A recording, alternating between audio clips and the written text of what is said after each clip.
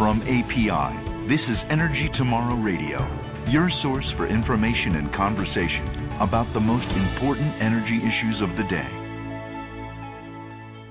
Welcome to Energy Tomorrow Radio. I'm your host, Jane Van Ryan. On February 10th, Interior Secretary Salazar announced that he's delaying action on the government's plan to open more offshore areas to oil and natural gas production. His announcement was applauded by environmentalists, and it was harshly criticized by others who say this nation needs to develop more of its own energy resources to reduce dependence on foreign oil and to create jobs. One of the groups that supports offshore exploration is 60 Plus, a nationwide group of seniors led by Jim Martin, and Jim's on the phone with us today. Welcome, Jim. Well, thank you. Thanks for having us, Jim. Glad to have you on today, Jim. Tell us about your organization. Who exactly do you represent? Well, Jane, the 60 Plus Association is a 17-year-old, nonpartisan, free enterprise seniors organization, and we see things, I like to say, through a prism of, shall we say, less government, less taxes, and the rule of supply and demand. We're convinced free markets work. Do you have a national spokesperson? Yes, our national spokesman at the 60 Plus Association is a fellow named Pat Boone. And Pat Boone said recently on this issue of energy, Boone said, we don't need higher taxes and more roadblocks. We need a Congress willing to provide opportunities for U.S. companies to develop U.S. energy resources. So based on that, then, what is your organization's position on the Salazar announcement? Secretary Salazar, in issuing this extension of 180 days, that's another 6 months. We think he's flat wrong. And may I also add that just last November at election time, those election day exit polls showed that about 65%, around two-thirds of those asked, said that they supported greater development of our offshore resources. What we really need to do is get on with exploration of our resources. Clearly, Jim, you're familiar with the Minerals Management Service's 5-year plan process that sets a schedule for offshore leases.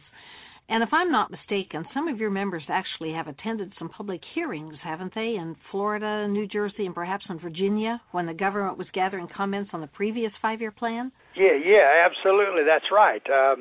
The hearings you refer to in New Jersey and Virginia, down in Virginia Beach, and in Florida, my home state, was in Tallahassee. These hearings were conducted, I believe, in 2005 as well as 2006. And yes, at each of those venues, we had a number of our senior citizens that took part in the dialogue. Apparently, the other side, the so-called environmental side, had convinced most people that these oil rigs would be an eyesore along the coastline.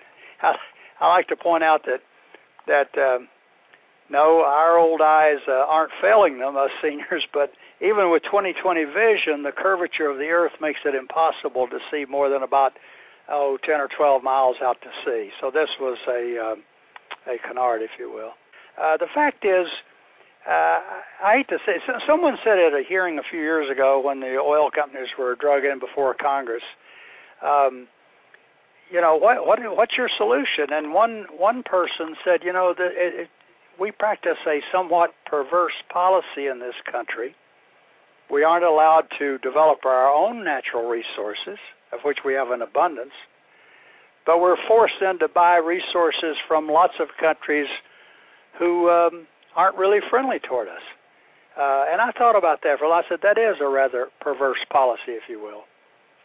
Let's move on to another topic here, Jim, if we can.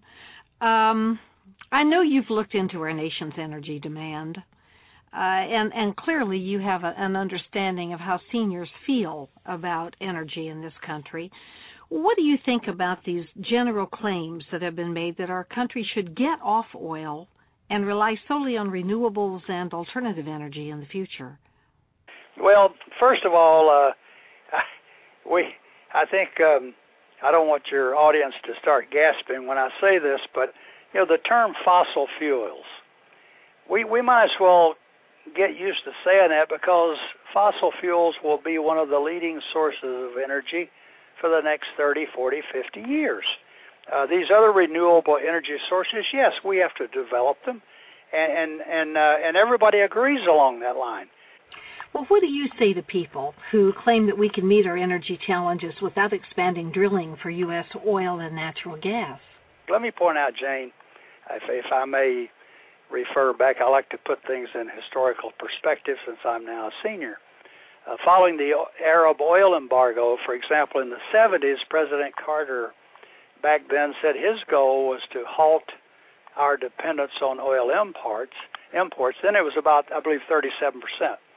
His goal was to see that this dependence did not rise, as he put it, I believe, by another percentile. Well, 30 years and 5 presidents later, that 37% is approaching a dangerous 70%. I think this is a clear and present danger to our national security as well as our economic security, this growing dependence on foreign oil. So those who say that we can do it, that's nonsense. If you could have a conversation with Secretary Salazar and President Obama about this issue, what would you tell them? Good question. I guess I would say to Secretary Salazar and President Obama, we need to get on with exploration of our own resources. Let's wean ourselves away from this dangerous dependence on foreign sources. Many of these sources, of course, as we all know, very, very unfriendly toward us. We have the resources here.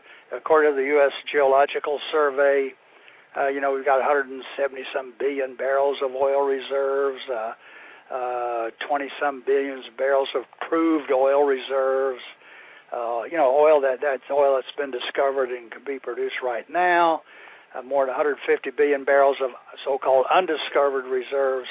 But again, I go back to the statement I made earlier about a perverse policy. Isn't it a little bit perverse that we can't develop our own, but we have to buy from these other sources? We think that needs to be changed. There's a lot left to be done. I would say that we need to stop keeping our head in the sand. We need to get on with exploration and development of our own resources, both onshore and offshore. And I've said that in testimony. I've testified in Virginia and in New Jersey.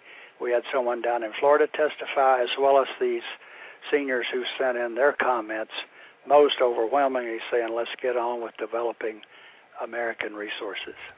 Jim Martin, that'll have to be the last word. Thank you so much for joining us today on Energy Tomorrow Radio. Thank you for having us. Thank you for joining us on Energy Tomorrow Radio, brought to you by the people of America's oil and natural gas industry. For more information about this podcast or to submit questions for future shows, visit energytomorrow.org. That's energytomorrow.org.